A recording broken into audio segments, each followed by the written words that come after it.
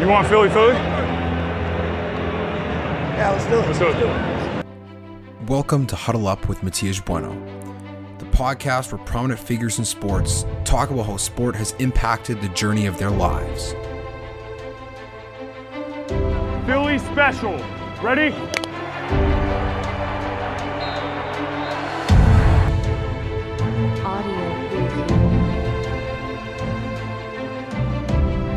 Welcome everybody to Huddle Up with Matias Bueno, episode 31. Today's guest is CFL on TSN analyst and draft analyst of the CFL, Duane Forde. Duane, thanks so much for joining today's episode. I'm super excited to talk CFL football with you. It's my pleasure. It's been too long, I think, for a lot of us since we've talked Canadian football.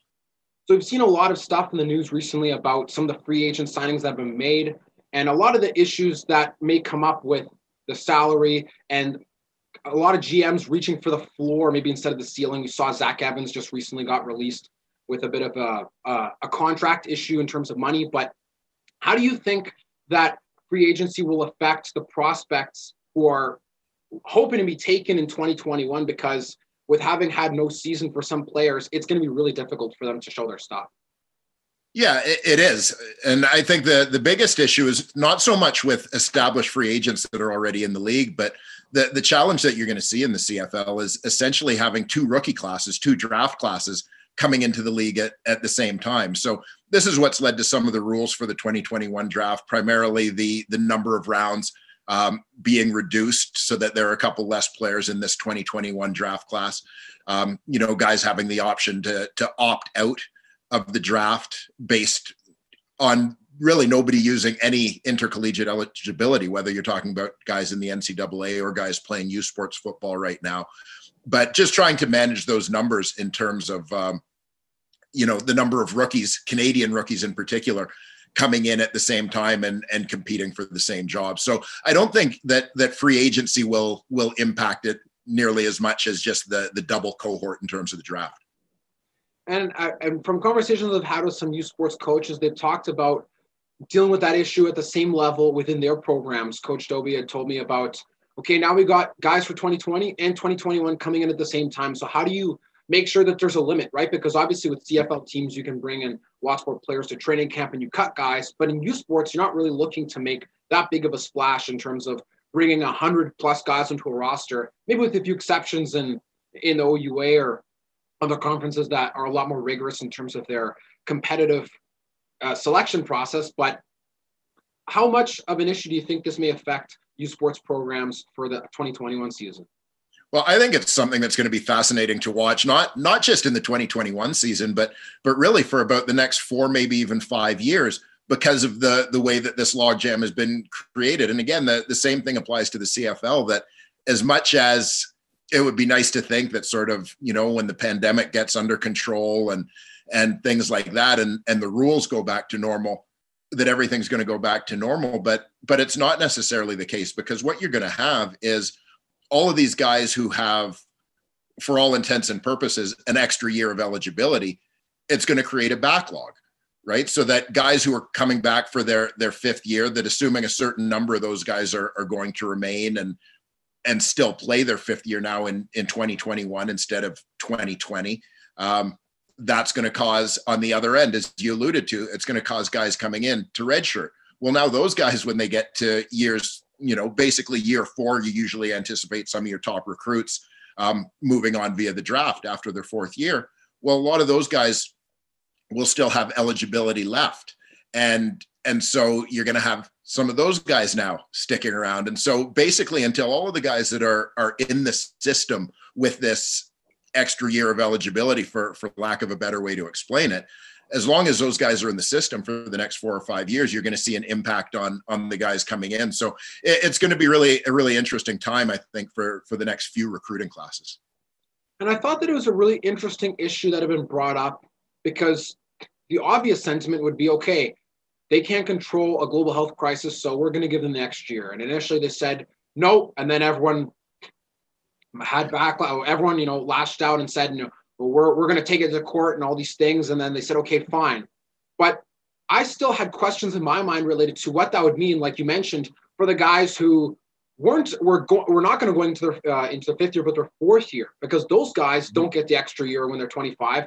They still get a year older. So there's going to be, you're right, a backlog of players that don't get the benefit of the extra year, but have to kind of play catch up. And assumingly so, they have to compress maybe the abilities that they were looking to gain over 2 years into one in order for them to have relatively similar draft stock. So in terms of how this now affects the quality of the 2021 draft class, do you think that they won't stand as much of a chance against the guys from 2020 who at least had the opportunity to play college before being selected?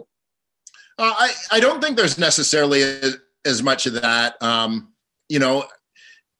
think that all of these guys, when you look at the guys that would be in this 2021 draft class, typically, you have guys that have played a reasonable amount for 2, in some cases, maybe even 3 years. And you hope that guys are doing things to improve themselves during this year off. Yeah, it is a factor when you consider that, especially in youth sports football, a season really isn't that long. It's not really that many games.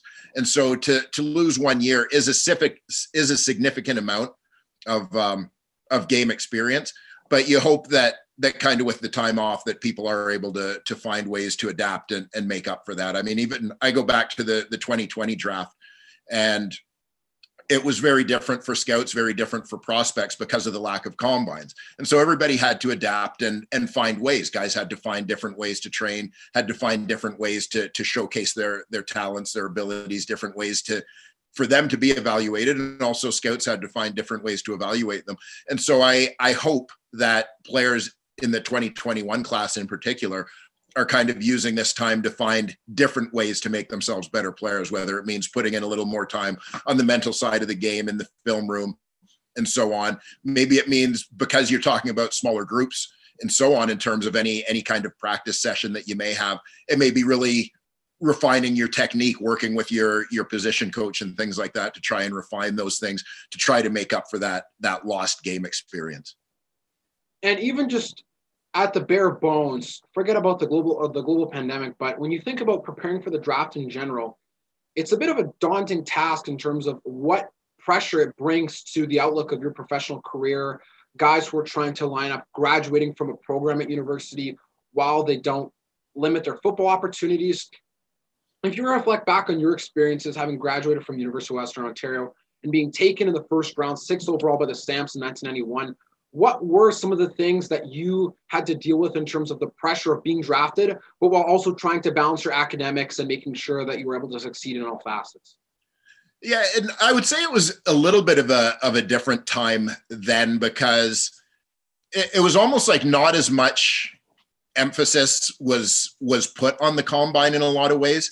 And not to say that you didn't train hard for it and things like that, but I think that guys now are much more committed, much more aware of things like training year round. For example, back then we didn't necessarily lift a lot during the season to sort of maintain strength. So it was almost like the combine came up early in the off season and you weren't necessarily in your best shape. And so I think guys are a lot more aware of something like that now.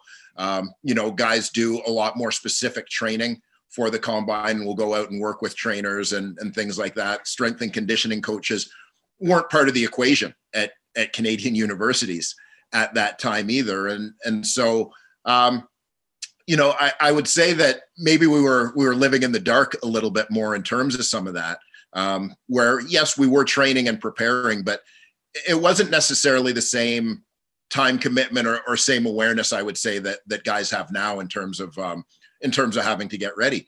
But it is a pressure, finding a balance, making sure that, especially if you're really talking about stepping up your training to get ready for the combine, that it is going to be an additional time commitment to what your strength and conditioning commitments would be otherwise during the off season of a youth sports year, of a Canadian university calendar year. So it's tough for those guys for sure. But I know guys, as I said, last year, guys did a very good job of kind of finding ways to work around it. And I'm sure this 2021 class will benefit from some of the things that they saw last year and come up with some of their own innovations as well. And the time off that guys get from being in football and being in that environment, it slows everything down. While many people have been have had their lives slowed down as a result of what's happened this year. From having talked with guys who played last year but then didn't get to play this year, it almost seems like there is an opportunity in terms of mental preparation or physical preparation, because now you get the opportunity and the time to be able to kind of take some risks, maybe not do something obviously belligerent, but you get to really experiment with trying to understand your psyche more. And what do you think some of the elements will be that players can now take advantage of with not having to worry about being banged up towards the end of the year, and being able to really manage their load in terms of working out, mental training, and just being able to relax and be out of football? Yeah, I think the level of consistency that it provides for training, as you said, guys aren't dealing with injuries at the end of the year. You know, usually you may take a couple of weeks off at the end of the season to try to recover. I think that's kind of a double-edged sword, because I think that on one hand, guys will be able to sort of work through. They don't necessarily need the same break, but you also want to be aware that usually in a training year, you're gonna kind of cycle your training depending on what stage of the year it is, what stage of your preparation, and so on. And so you want to make sure that guys aren't overdoing it as well, because there has been no season to kind of signal, okay, here's the time to cut back a little bit on the lifting or cut back a little bit on the speed work. That you want to make sure that guys are still taking the appropriate time to recover, and still kind of having those points in their cycle where the volume of training is a little higher and on the other side of it, a little bit lower. And it is interesting that there is an advantage to this, but obviously with not playing football or not really being in that scenario where you're getting game experience, that is a drawback. So when you reflect on your playing experience, did you find that there was a lot of challenges and obstacles you had to overcome mentally related to balancing your school and balancing thinking about the draft? Because like you mentioned, it wasn't maybe as intense in terms of year-round training, and obviously the game has evolved since, but what did you have to explore? What did you go through in terms of looking for an opportunity to be drafted versus trying to figure out what your life would look like if you weren't? Because it's not like the NFL where if you make it, you can acquire generational wealth, because in the CFL, that's not really the case, even if you're number one overall. Yeah, and it depends on obviously what guys' other aspirations are outside of football. For me, I wanted to go to teachers college, but I was finishing my degree in 91, but I was in a position where I had a reasonable idea that I was going to be drafted fairly high in that draft, but it's making that decision that, okay, well, I'm not going to bother applying to teachers college this year and basically cover my bases. Yeah, there is the risk that even if I get drafted, that I don't make the team, that I end up going back to school for my fifth year to play the last year of eligibility and so on. And, on one hand, you're thinking about planning your academic future, but at the same time, putting as many eggs in the football basket as you can, I suppose. And so, yeah, that's part of it, is kind of very much planning on two tracks.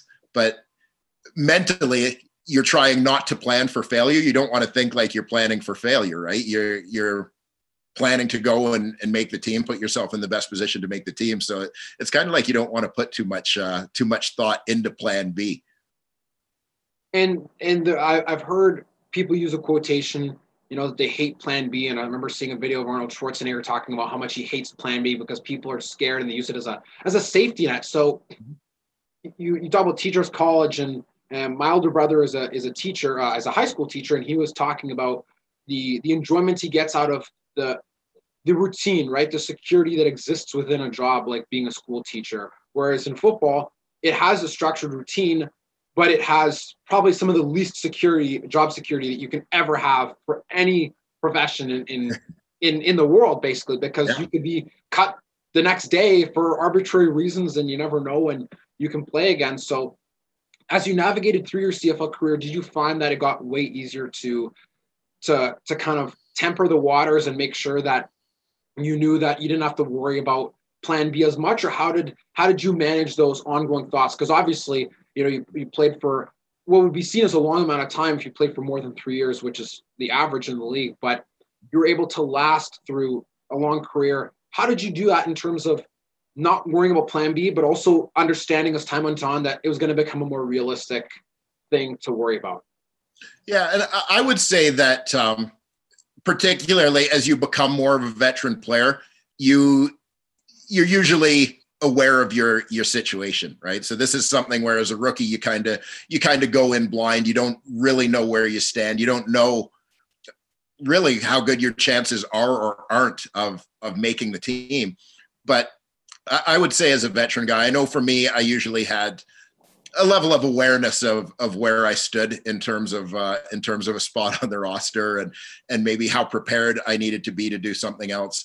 As I said, I mean, obviously education was always something that was important to me. My father was a high school principal. And so it was kind of a given that we were going to go to university. We were going to be educated and put ourselves in the best possible position to be employed and not be, I wasn't a guy who was going to play football because I had to. I was a guy that was going to play football because I wanted to and had the opportunity to do so. And, I mean, to put it in perspective, I guess for me, when my career essentially ended, I was ready for that. And a story I've told a few times is after my 12th year in the CFL, I had played my last couple of years for Hamilton, and Ron Lancaster was our head coach. And so I got a phone call from Ron. I think it was December, so about a month after the end of the 2002 season. And he was calling to let me know that they weren't going to pick up the option year of my contract. 2003 would have been the option. So essentially saying, we're going to let you go. You're going to be a free agent. We're not renewing your contract. And quite honestly, at the time he called me, I still remember to this day, I was sitting on my bed in my bedroom and I had 2 stacks of paper, one on either side of me on the bed. And one of them was papers for Teachers College applications. And I went to Teachers College in the States, and it was starting in January, so a month later. And on the other side of me were a stack of papers to purchase some equipment for a personal training business. I had always worked as a personal trainer in the off season. My degree is in physical education, kinesiology. And so that had always been my off-season job. And I was always interested in kind of the strength and conditioning thing and sport-specific training and working with athletes. And so I was kind of thinking about that. So I kind of realized that at that time that I was at the end. And so that year, more than any other year, I was prepared to move on and do other things. And in those scenarios, especially as a veteran, with any of the CFL veterans I've talked to, they can kind of tell when the writing's on the wall, and you can kind of get to see, okay, I'm getting towards the end. They want to bring in younger guys. They want to save the contract. So what can I do to position myself so I can pivot to the next profession without having to worry about being left for dead? Because if you talk to, having played 12 years in the CFL, you talk to any of your old teammates who played for as long as you did, one of the things that you'll realize as a trend is that guys usually don't leave on their own terms, and that most guys still believe that there is the ability to play in them. And it's hard to kind of let go of that right away, or to drop it and say, okay, now I'm going to go to Teachers College. All good. No worries, Ron. Thanks for letting me know. People are like, no, like I could still play. Or you watch on TV, you're like, man, like, look at that guy blew his assignment. Like I probably could have done that.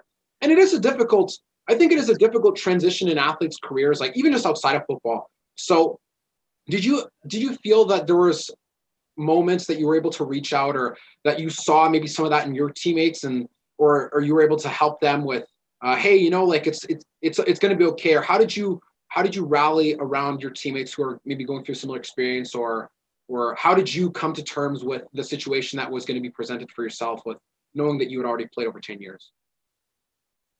Yeah. And as I said, I mean, for me, I was fortunate because you definitely do see guys who are kind of trying to hang on, right? And you see it in every sport, really, when players are hanging on past their prime, or some guys maybe change their roles a little bit. You think sometimes of, say, in a sport like hockey, where you see a guy who has been a star player, first line center for most of his career, and then at the end of his career kind of becomes a third or fourth liner, sort of a role player, a little more of a specialist who's there to be a veteran presence. And guys are able to adapt and do different things.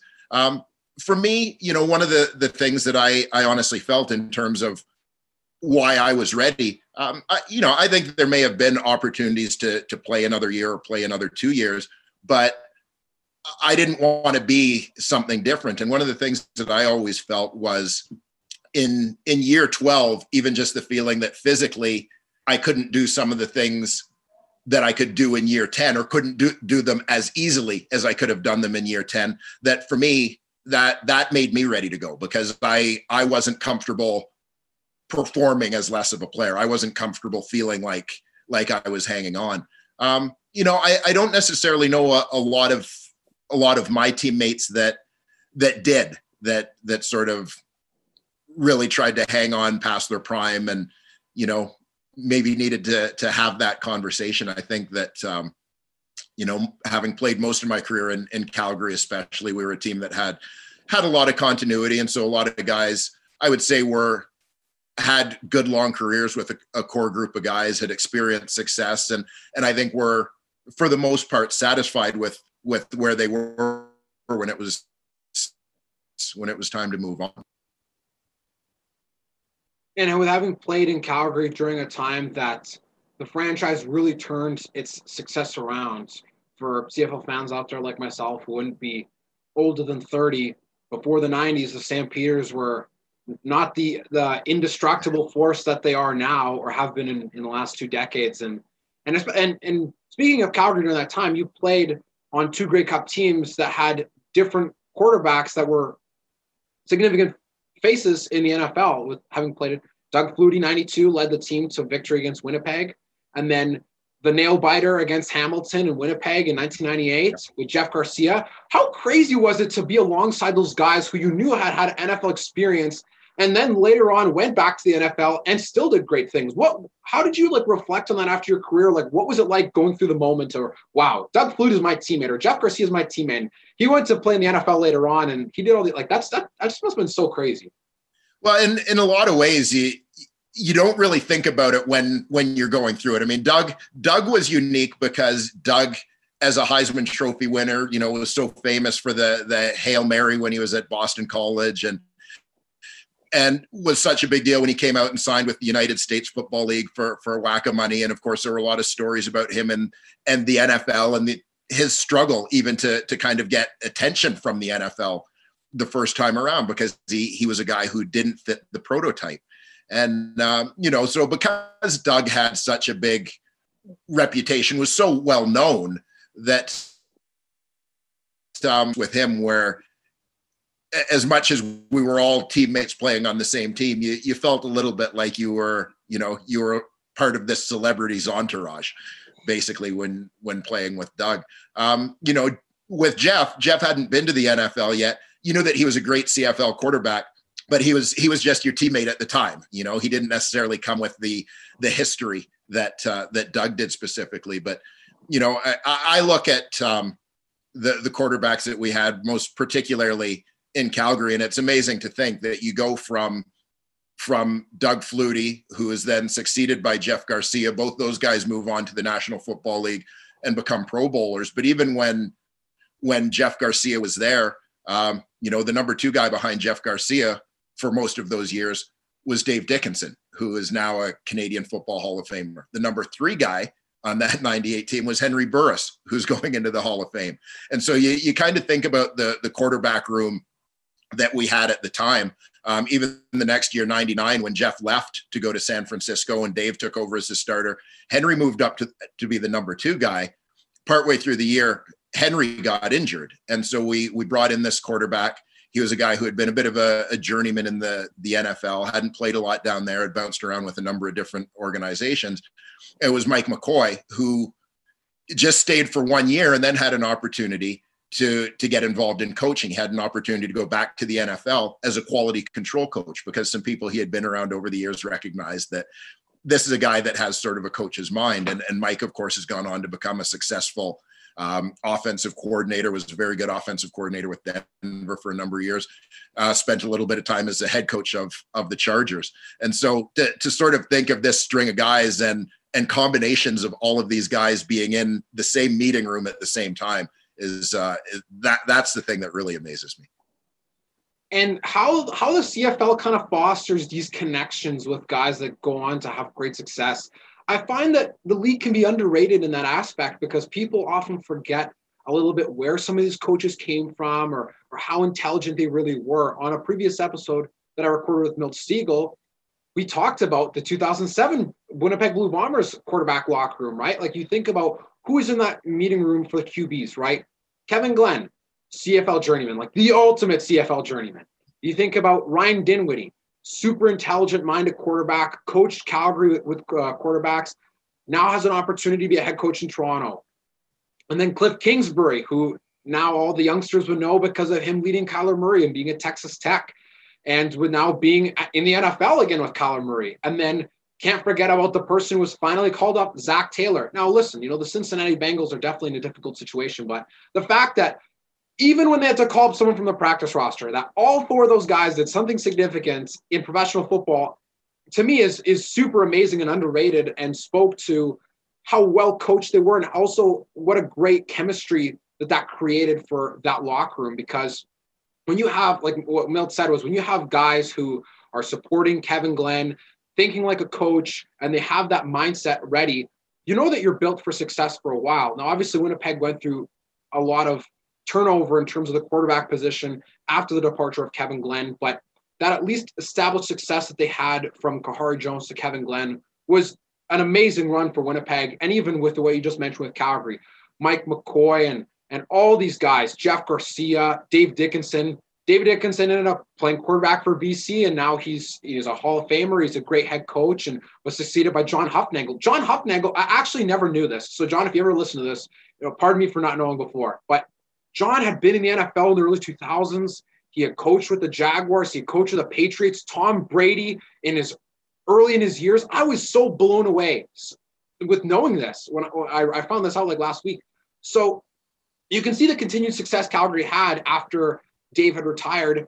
Have you ever had the opportunity to get to know John or get to ever talk football with him? Because you're an analyst guy, so you would know the X's and O's quite well. What is it like being able to pick the brain of someone that's had such a high level experience in the realm of coaching professional football? Yeah, it's amazing to think. And for me, as I said, the experience with John goes back to my rookie year in 1991 in Calgary. He was our offensive coordinator in Calgary for me, 91, 92. And then I had him again as OC in 96 when I went back there after stops in Winnipeg and Toronto. And so, historically, when you look at it, for CFL fans watching the game now, they are so used to the 5 receiver offense as everybody's kind of base offense, 5 receivers, 1 back. Well, traditionally, it always used to be 4 receivers, 2 backs in the backfield, even going back further where one of those 4 receivers was a tight end rather than the 2 slots. But the game continued to open up, and the first team to use the 5 receiver offense was the Calgary Stampeders in the early 1990s. And that was John Hufnagel's brainchild. He was the guy who came up with that concept and developed it. I've always taken it a little bit personally as one of the guys being taken off the field for the extra receiver that he felt he needed to get rid of me for the offense to work a little bit better. But the fact is, John is a brilliant offensive mind, a brilliant football guy, and has impacted the game in so many different ways. You mentioned some of the quarterbacks that he worked with over the course of his time in the National Football League, all guys who had a lot of success during the time that John was there, in addition to the very successful quarterbacks that he worked with in the CFL. But I think when you look, again, like going back a little further and you talk about some of those old Calgary quarterbacks, we talked about Doug Flutie and Jeff Garcia, guys who went on to become Pro Bowl quarterbacks in the National Football League. I truly think that those players who had those CFL roots in Calgary under John Hufnagel, those guys, I think, really changed the mindset of the National Football League, where the NFL used to be a league that was so much about the prototypical, sort of 6'3" and taller pocket passer, that it meant that guys like Doug and Jeff didn't really get looked at when they were coming out of college. They weren't seen as NFL quarterbacks. They didn't fit the mold. And yet, after developing their talents in the Canadian Football League and having a chance to go to the NFL, they prove themselves as dominant quarterbacks. And I think that those guys are a big part of the change in the NFL's mindset.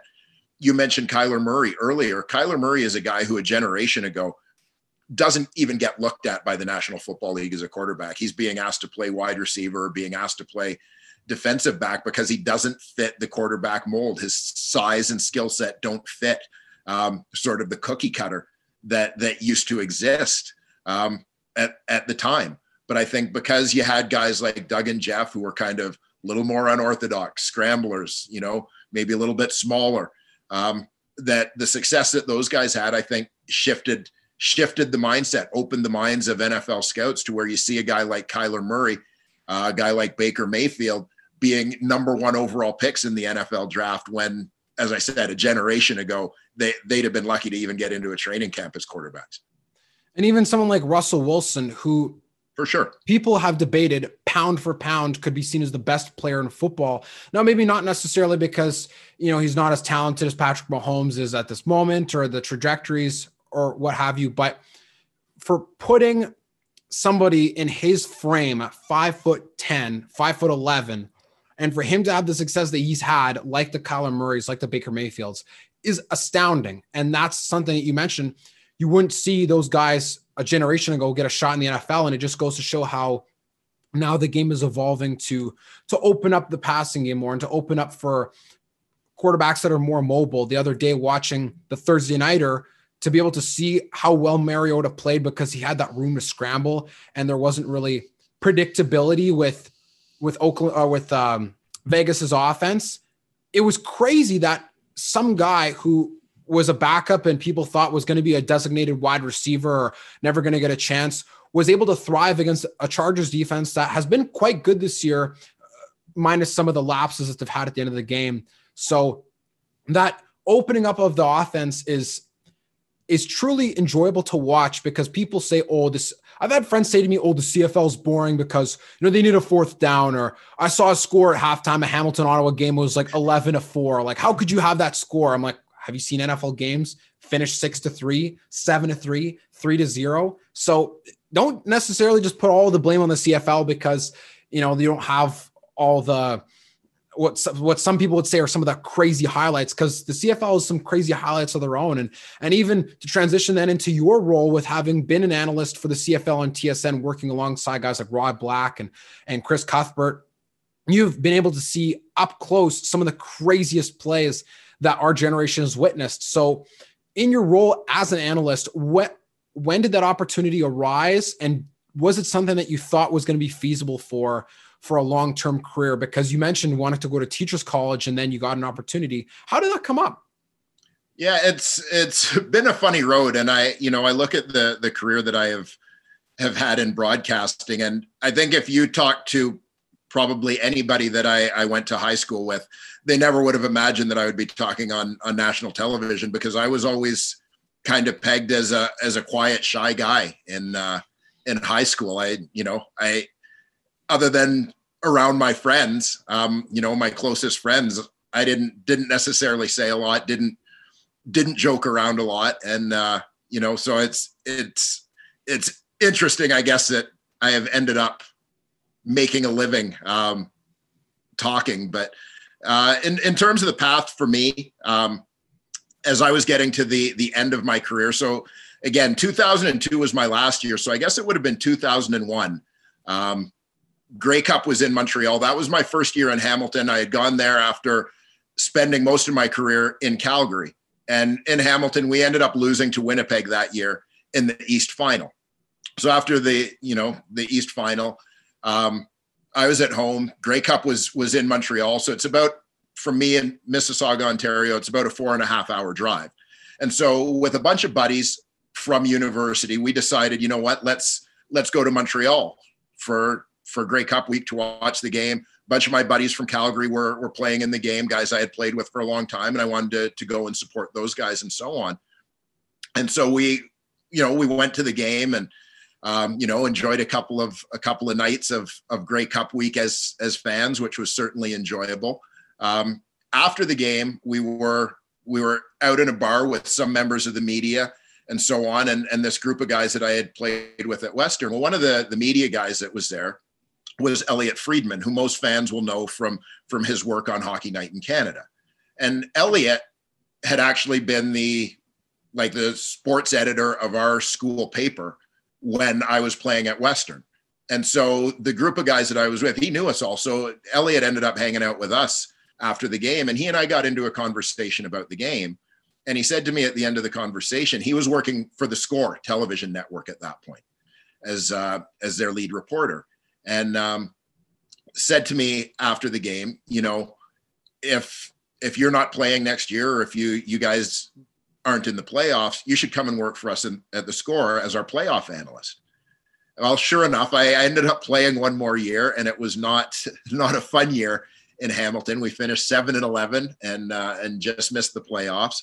And so looking to recoup some of the playoff bonus money that I was going to be missing out on, I put in a call to Elliot and got hooked up with the folks at the Score. And so 2002, I went for the 3 weeks of the playoffs, and a couple times a week went and did some studio work with them as their analyst during the playoffs, and reprised that role again when I was retired the next year, 2003, but went back and did the same gig for them again during CFL playoffs. And that evolved into a job with the Score, where I was their CFL analyst. I was doing these segments called The Score on CFL, where I kind of talked about different things about the league, you know, kind of whatever I wanted to talk about. And that also accompanied being the analyst on their Canadian University broadcasts, their U Sports broadcasts. They used to do nationally broadcast OUA games at that time. We did a game of the week. So that was my first foray into the booth was during that time. You know, eventually we also added doing a weekly Canadian Football League talk show and so on. And so my role there just grew. And then 2008, when TSN took over exclusive broadcasting rights to the CFL, I was hired by TSN and have been there since.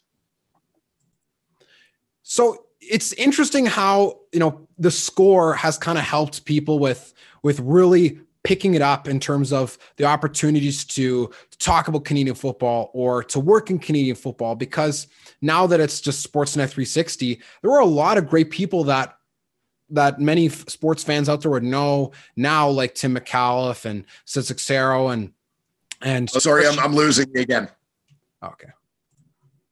Yeah. So you mentioned starting out at the Score and how that opportunity grew. And eventually when TSN acquired the exclusive rights in 2008, that you were able to then pivot to working for them, and that it's usually not just a straight shot all the way to the top to work for a place like TSN. And so the Score has had a lot of great figures that have gone on to now work for Sportsnet, because 360 is what used to be the Score, and TSN has acquired some people that used to work for the Score.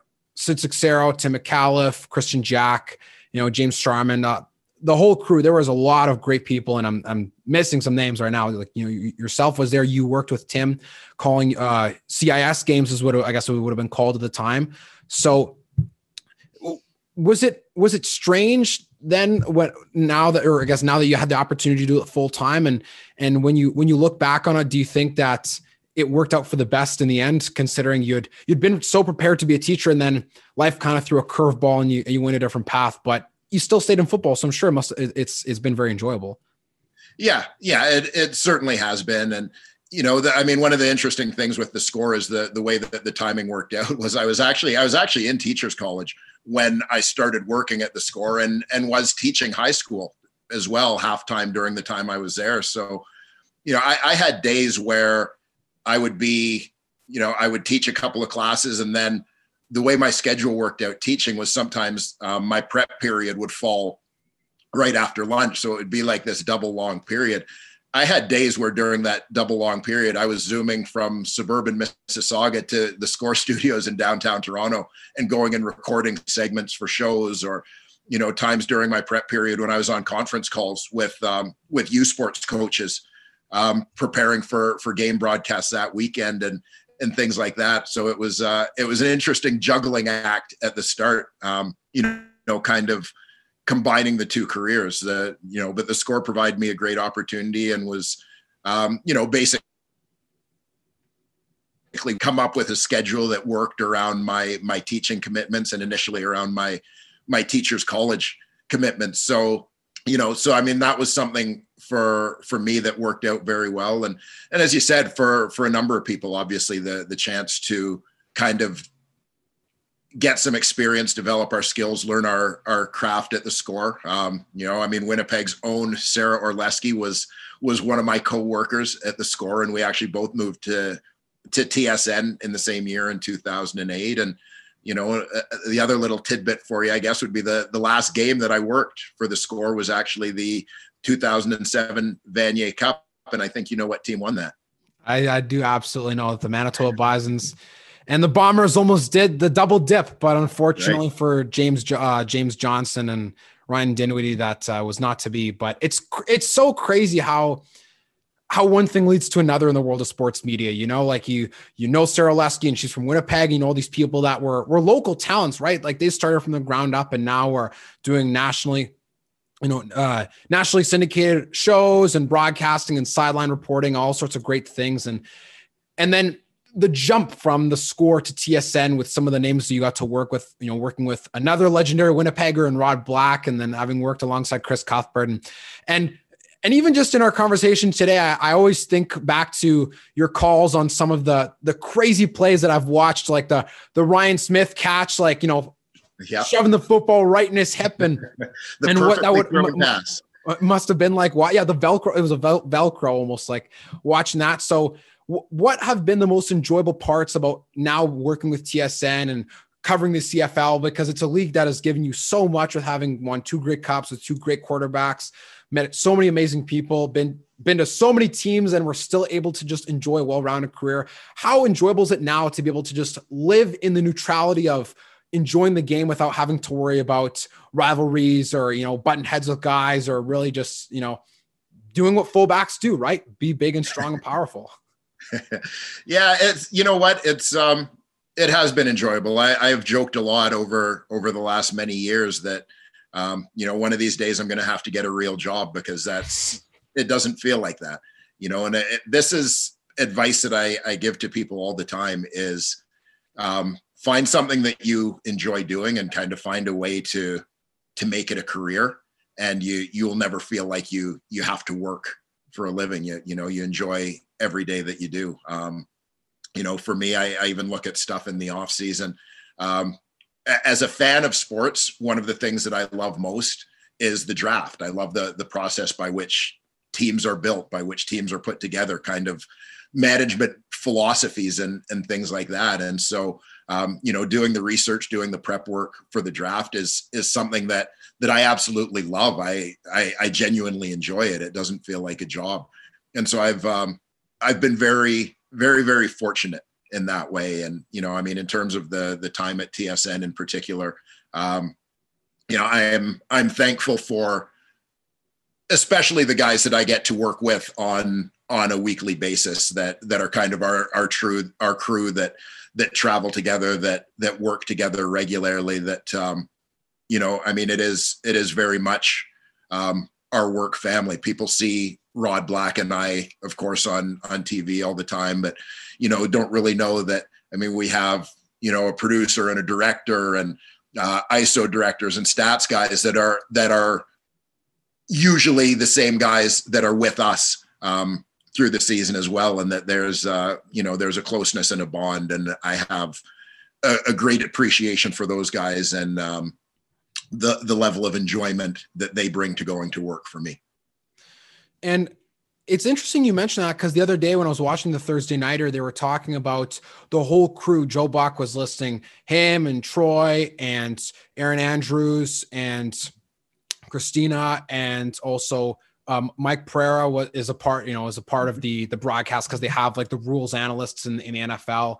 And so it is just more than the person that's standing next to you or the person that's sitting beside you in the booth, because there's so much that goes into the production. And that's why I found it's interesting when I've met people that are the man or the woman behind the video or behind the television, having made connections with people who run social media accounts with different teams or organizations. It's like, wow, you're kind of working behind the scenes, or a bit of I guess they're unsung heroes in a way, because you don't see their face and you don't hear their voice, but they are an equal part of making an amazing production and making sure that you guys have everything you need to be able to produce an amazing show and broadcast the game and make it super enjoyable for the fans. So in work that you've done as an analyst, what are some of the greatest games that you've had the opportunity to work at and to be able to analyze? And how did it feel looking back to say that, wow, I was a part of that game and I was analyzing this as it happened while fans were probably losing their minds? Yeah, it's funny to think looking back, because it's not always necessarily the best games, for me at least, that are the things that I remember, or the, sort of the great comeback or things like that. But it's almost at times can be moments and things like that. For example, I think back to especially 2008, that the first game that I worked for TSN was Hamilton playing against Montreal. And, looking back, that was Mark Trestman's first game as a Canadian Football League coach. And so in preparing for that game, that was the first time that I met Mark Trestman. And, I remember being very impressed with his level of preparation and his humility as a guy who had been around the National Football League and had been around big time NCAA football and so on. The level of respect that he had for the Canadian Football League. That's something that has always stuck with me from my first meeting with him. I look at a guy like Darian Durant, who went on to become a huge star in the CFL. I remember doing a game, Vancouver against Saskatchewan, also that 2008 season. And Marcus Crandall was Saskatchewan's starting quarterback and got injured. And the feeling was that Giles was there to be the number 2 guy and Darian Durant was supposed to be the number 3 guy. But the coach at the time for Saskatchewan decided that Darian Durant was a better fit to go in this situation because he was a little more calm, a little more composed. And so Darian Durant went into the game, and that was sort of the beginning for Darian Durant going on to become a great Canadian Football League quarterback.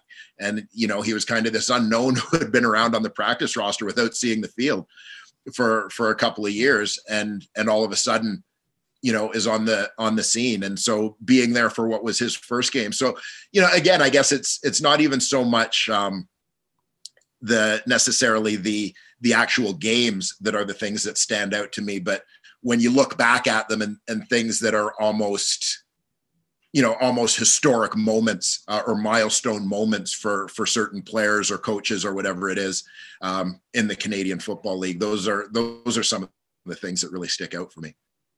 I didn't actually know that about Durant. I knew that he played for Saskatchewan, that his start was around the late 2000s because, people remember the 2009 Grey Cup, the 13th man, but I didn't actually know the prelude to that was him being a third string guy behind Stephen Giles, who had went to Winnipeg the year after in 2010. I remember that. I remember Giles playing for Winnipeg then. And those moments can be very interesting. Meeting with coaches, getting to know them. Mark Trestman, a guy who, from a story I'd been told by a former player of his, Brian Ridgway, who had coached me in Vancouver Island. He talked about, he's like, Coach Trestman would be very even tempered. Be like, okay, guys, we're going to be doing this in this amount of time. And it's going to take 236 minutes and we're going to get it all done. And that's it. And it was just like super prepared and meticulous, but you can see the results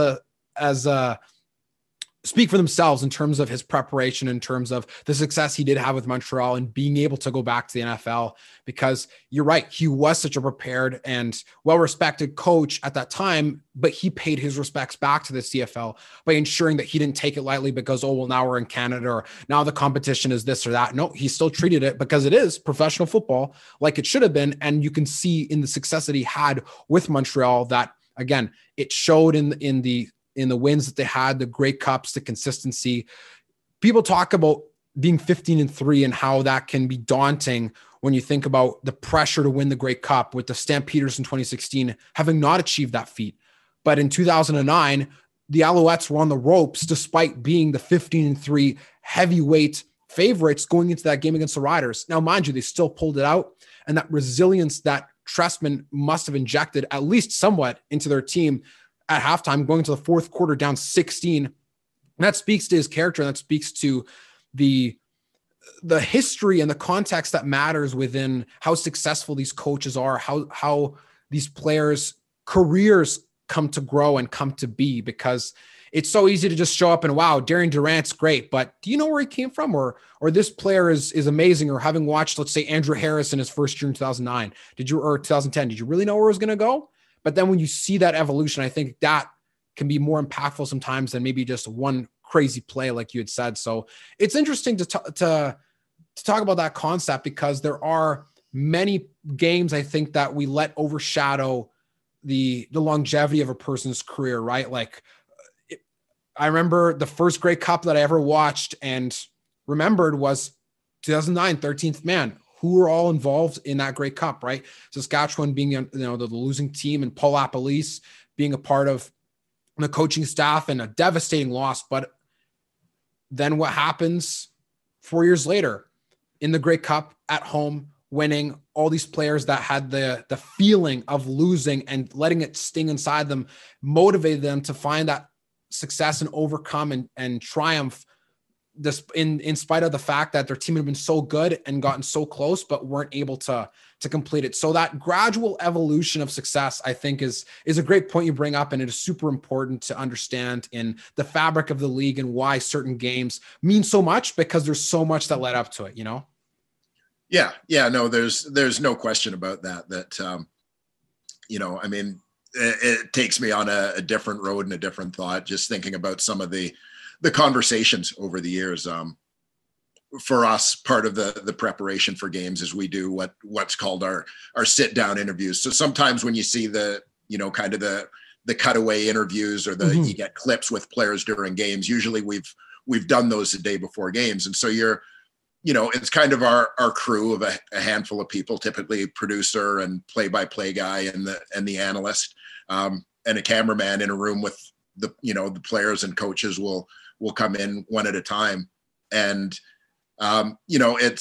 it's funny sometimes some of the direction that conversations will take, whether on camera or off camera, or even just impressions of players from the first time meeting them. Like, again, another one of those guys that I think of in terms of, kind of a milestone. I remember the first time that Mike Riley was starting a game in the league with the BC Lions. Yeah.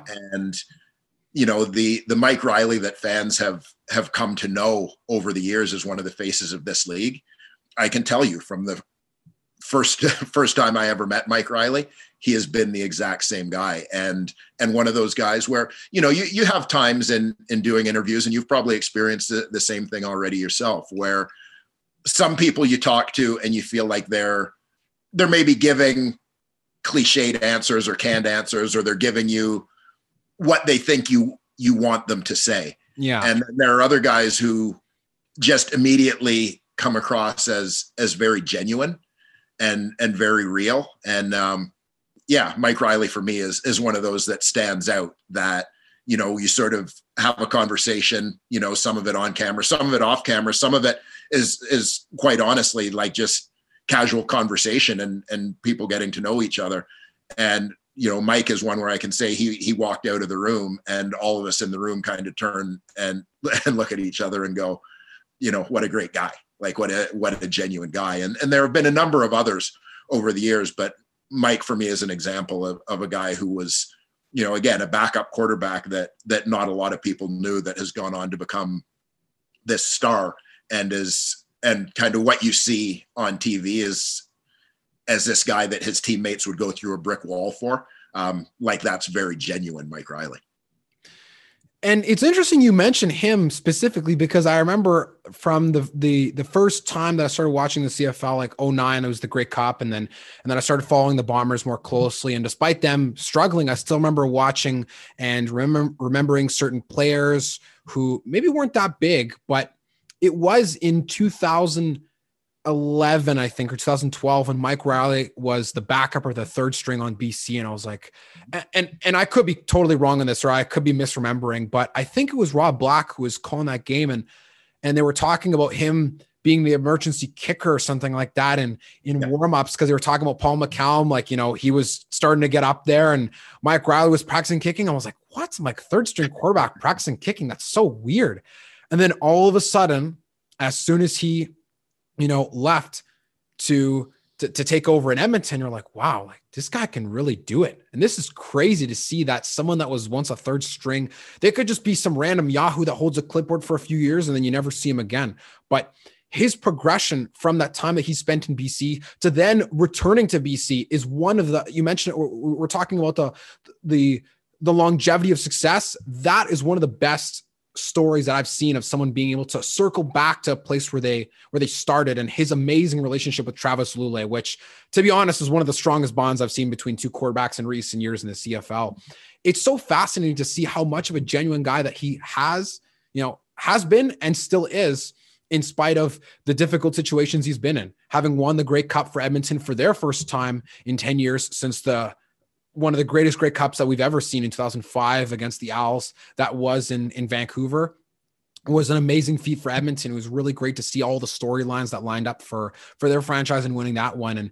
And even though the team in BC, while he's been there, has struggled, he's still been so resilient and such a tough warrior for their team at quarterback, because they have struggled on the offensive line and they haven't been able to click as an offense as much as they like, but he's still in there, still taking shots, still firing a bunch of dimes to Brian Burnham and to so many amazing guys that their receiving core is loaded with, especially in a tough situation like BC has experienced over the last few years. But that, even like Bo Levi Mitchell, like I remember being in grade 10 and watching the Grey Cup and him going into the game at the end. And now, mind you, people would say, oh, well, it's just the end and Toronto's letting up and it's all good. But the way he played and how crisp he seemed, I was like, wow, like when this guy gets his chance to start in the league, he's going to be really good. Because Kevin Glenn was that ultimate journeyman who was he was in place of a great Calgary team, but maybe wasn't at the height of his elite skill that he had once experienced, like when he was younger with Winnipeg. And seeing this progression in the league shows that there is a lot of promise in the development that coaches provide for players. And it's not just, we're just going to keep recycling through first round picks and first overall picks till we get our guy, because that's not really the case in the CFL with very few Canadian quarterbacks ever being taken. So in terms of watching the longevity in terms of related to success of these players and related to some of the best stories that you've seen outside of Mike Riley, what are some of the other great names that you've seen really make progression in the league and make a statement on who they are as a player?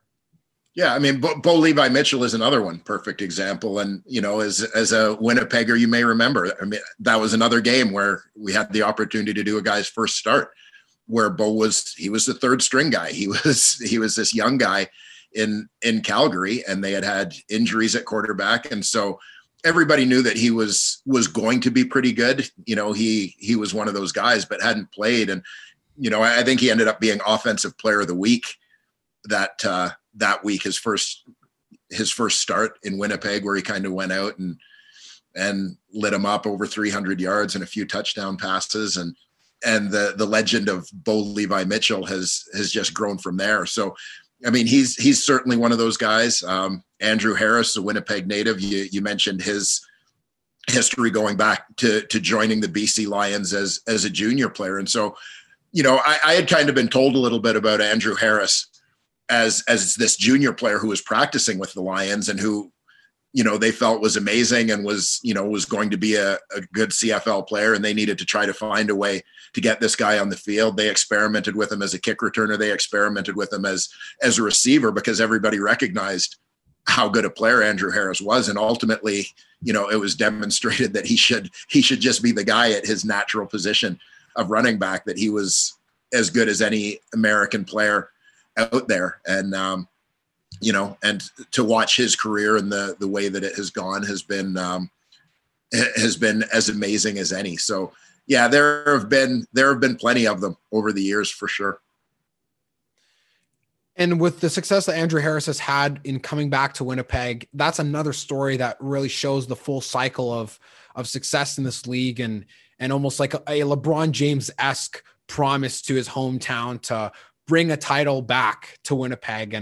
And having been a Blue Bomber fan for many years and having seen them win the Grey Cup finally for the first time in my entire life, which is wild to think, shows his tenacity and his value to the team in Winnipeg. And I know that analytics people will get super caught up and crazy with running backs and how they're very interchangeable, but there is that intangible factor about Andrew Harris and what he brings to Winnipeg with how important he is for leadership. You think about obviously some of the X factors that came in, Willie Jefferson. You think about Zach Collaros coming in the right place, right time, the importance of Jackson Jeffcoat on the D line, the strength of the O line and Stanley Bryant. But having Andrew Harris be kind of the centerpiece of that team and be one of the main storylines around Winnipeg seems to almost make them an indestructible force once they had slayed the dragon, so to speak, against the Stamps in the West semifinal this last year. To be quite honest, that has to be the craziest game I've ever seen in my entire life watching the CFL, because I had never, and this is a little bit of a fact of the day, but so since 2001, the Bombers, and I'm sure that you probably even actually maybe knew this, but like the Bombers have won only a few games in Calgary. They won in 2014 in the season's end. And I believe it was also 2017. They won in Calgary, but those games you could say were kind of meaningless because one, they're already out of the playoffs. And number two, they'd already secured the playoff position. So since 2001, the Bombers had never won a meaningful game in McMahon Stadium. And that's a long, long, long time. So for them to have gone in and beat Calgary the way they did, which you could argue that was Bo Levi Mitchell's worst game of his career. Not a knock against him. That just goes to show how amazing he is. And for them to have done it in such convincing fashion was, to me, one of the most remarkable things that I've ever seen in terms of just an absolute stunner. There's so many storylines like that in the league with teams that haven't won in a certain stadium in X number of years. But Winnipeg's win in Calgary was probably the most shocking I've ever seen in my life. Well, and not just the outcome of the game, but obviously, I mean, the Zach Collaros story at the end of the 2019 season is, I think one of the great, I don't even want to call it a comeback, because I feel like that's almost a disrespect to Zach, but I mean, in a way, a guy that, a lot of people had given up on, right? That Zach Collaros was this injury risk or liability that you couldn't take a chance on. But, I mean, Zach proved that he remains one of the elite quarterbacks in the Canadian Football League, given the opportunity to be on the field and play. And I thought that Paul LaPolice did a terrific job of putting Zach in a position to be successful and do his thing and go to work in a very short time, right? You're not talking about a guy who has had an off season or even a training camp to learn an offensive system. This is a guy joining a team at the end of the season and having to pick it up in a hurry before being thrown on the field. And, again, like I have often said in the Canadian Football League, you cannot win a Grey Cup without having MOP caliber performance from your quarterback through the season. And Zach very much performed at that level. And it was considering that it was a season largely lost due to injury for him. An absolutely amazing performance and a great story for a great guy. Again, I keep going back to this, but I mean, Zach is another one I remember meeting before he made his first start as a Toronto Argonaut. And, is a guy who has always been an absolute pleasure to deal with. And his competitiveness is something that's evident anytime you talk to Zach. And I think that's something that certainly showed in the Bombers playoff run. And you talk about learning a playbook on short notice. It almost seemed that Paul LaPolice should be given, an extra special award for offensive coordinator of the year or something along those lines, because to get your quarterback in tune with an offense that is not Mickey Mouse to run by any means, and for you to do it on such short notice and to drop everything and ensure that he can run the offense that on a team that was hoping to be a contender earlier in the year, and for him to pull out brilliant performance after brilliant performance. And we're not talking, you don't have to throw 3 touchdowns and 450 yards, but the game against Saskatchewan, I was fortunate enough to have been there with a friend, and watching that game in real life, you could see just fearlessness in his style of play. They didn't run the ball till I think the 6th or 7th play that game. And the deep shot they took right away to Dembski that was caught, but then it called back for offside. And then they went back again and attacked on Darvin Adams' side on the left sideline.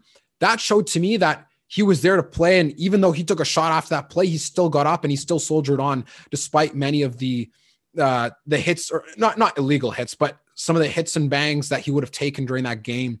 And even during the Grey Cup, didn't get sacked at all, was able to dump it off, was able to put himself in position to not get hurt and also to allow the team to succeed. It's super impressive. And so seeing those storylines and seeing guys that have that professional rapport and are competitive find success is amazing. And in all the 3 guys that we listed, or 4, and Andrew Harris, Bo Levi Mitchell, Mike Riley, and Zach Collaros, they all are a part of super meaningful Grey Cup wins for all their franchises, which is not which is not a surprise at this point because they've done so well.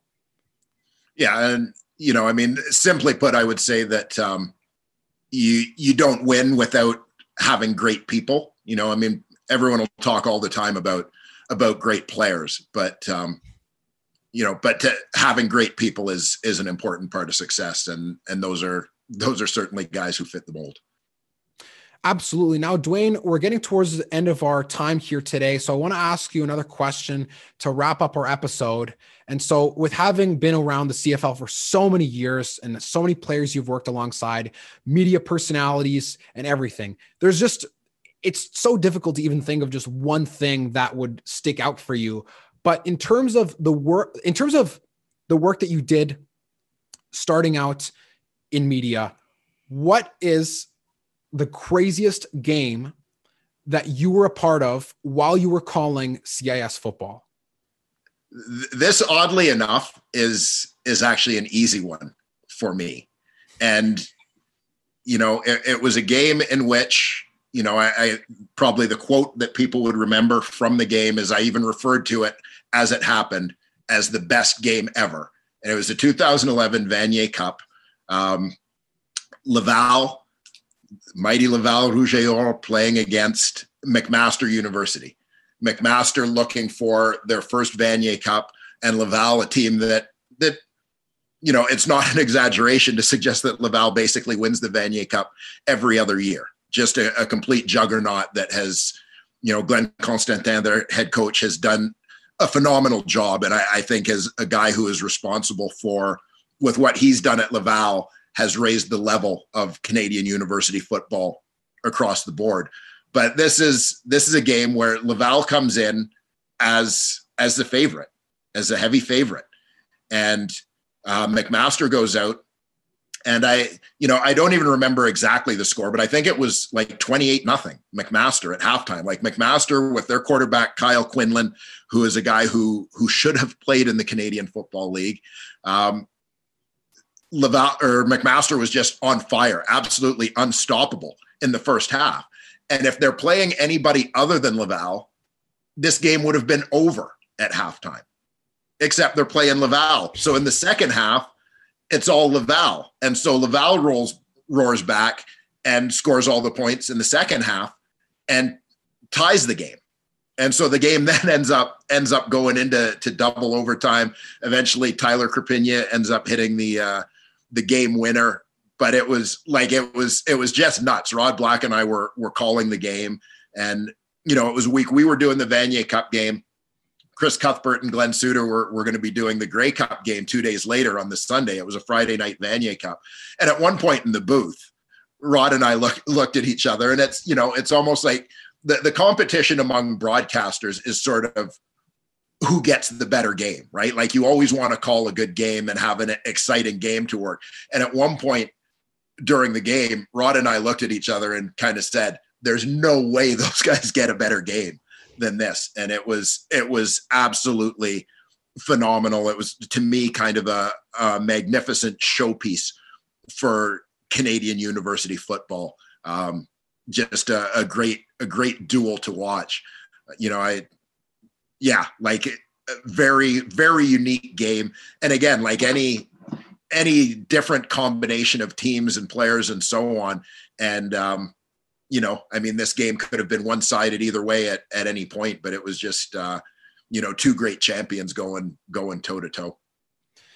And I like that you mentioned this game because that is the first ever CIS game I can ever remember watching, because, and like the talks have been muttering around the CFL circles of combining the Grey Cup and the Vanier Cup and trying to, parlay to the Canadian Bowl into it too with junior.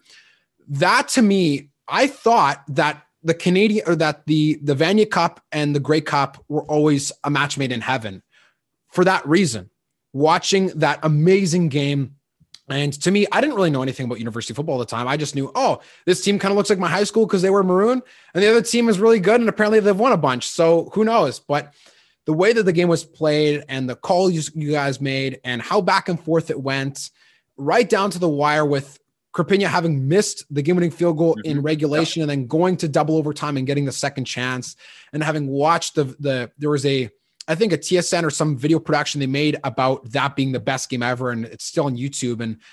And then the next day, while the Grey Cup maybe wasn't as exciting, but it went down right to the wire, just like the game before. And to have that festival of Canadian football exist within that one weekend alone, I thought, man, I can't wait to see the Vanier Cup be held the day before the Grey Cup next year. But then, if I'm not mistaken, it was held in Toronto the next year too, right? Like the Vanier Cup? Yeah, it was, because it ended up being a rematch. Same two teams ended up playing, but Laval won. Yeah. So then again, we had Grey Cup and Vanier Cup in the same weekend, but then it just never revived. It always seemed like it was just kind of a coincidence. And so that match made in heaven, I thought, was one of the best displays of Canadian university football I'd ever seen, because of the reasoning with how exciting the game was, it being paired up with the Grey Cup, and everything considered in. That should be a tradition going forward that I think the CFL and U Sports could take an amazing advantage of, because that really would help bolster the image of U Sports in the country. And it would also help with boosting people to go to the Grey Cup, knowing that they're going to get two great football games.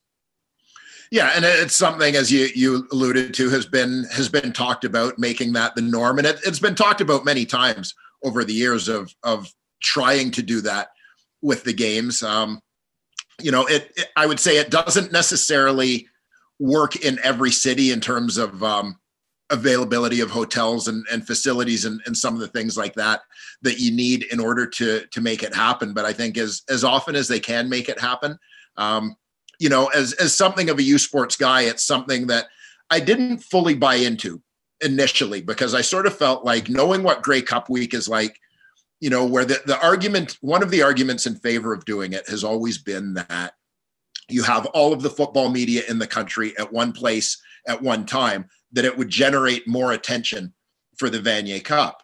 And, especially having worked on the media side and covering Grey Cups, but having the spot in my heart that I do for Canadian university football, my concern was that the Vanier Cup would risk getting lost in the shuffle, that it would be just another event during Grey Cup week, that it would, people don't, all the sports writers that are in town don't write articles about the Grey Cup parade, for example, and things like that. And so recognizing that, those people are there to cover the Grey Cup, are they really going to give the Vanier Cup do? Is it going to be treated as an important event? But when you look at the way it's gone with some of the games where the two have been packaged together, going back 2007 was another one where they were in the same place, same weekend.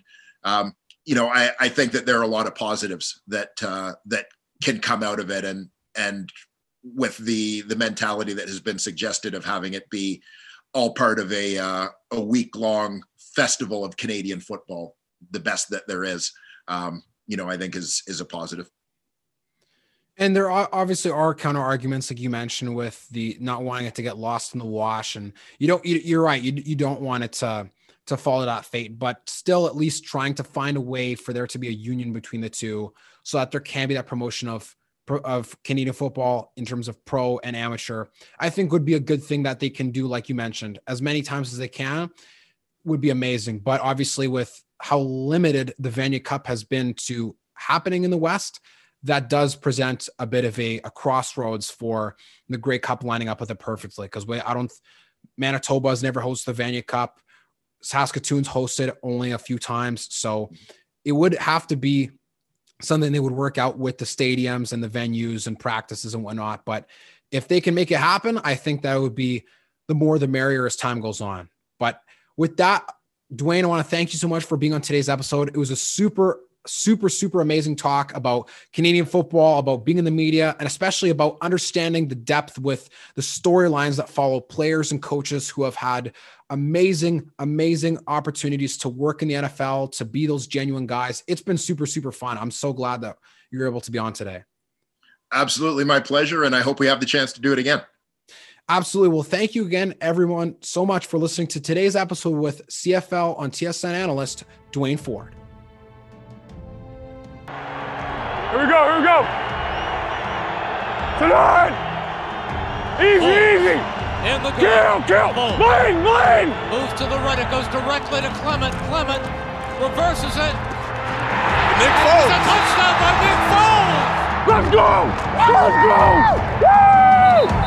Everything today. Let's go, B-John. Catch him and throw him. Let's go. Hey, everyone. Thanks for tuning in to this week's episode of Huddle Up. Make sure to follow on social media at Huddle Up Podcast on Instagram and on YouTube at Huddle Up with Matias Bueno. Let's make sure to execute this week, and I'll see you next time.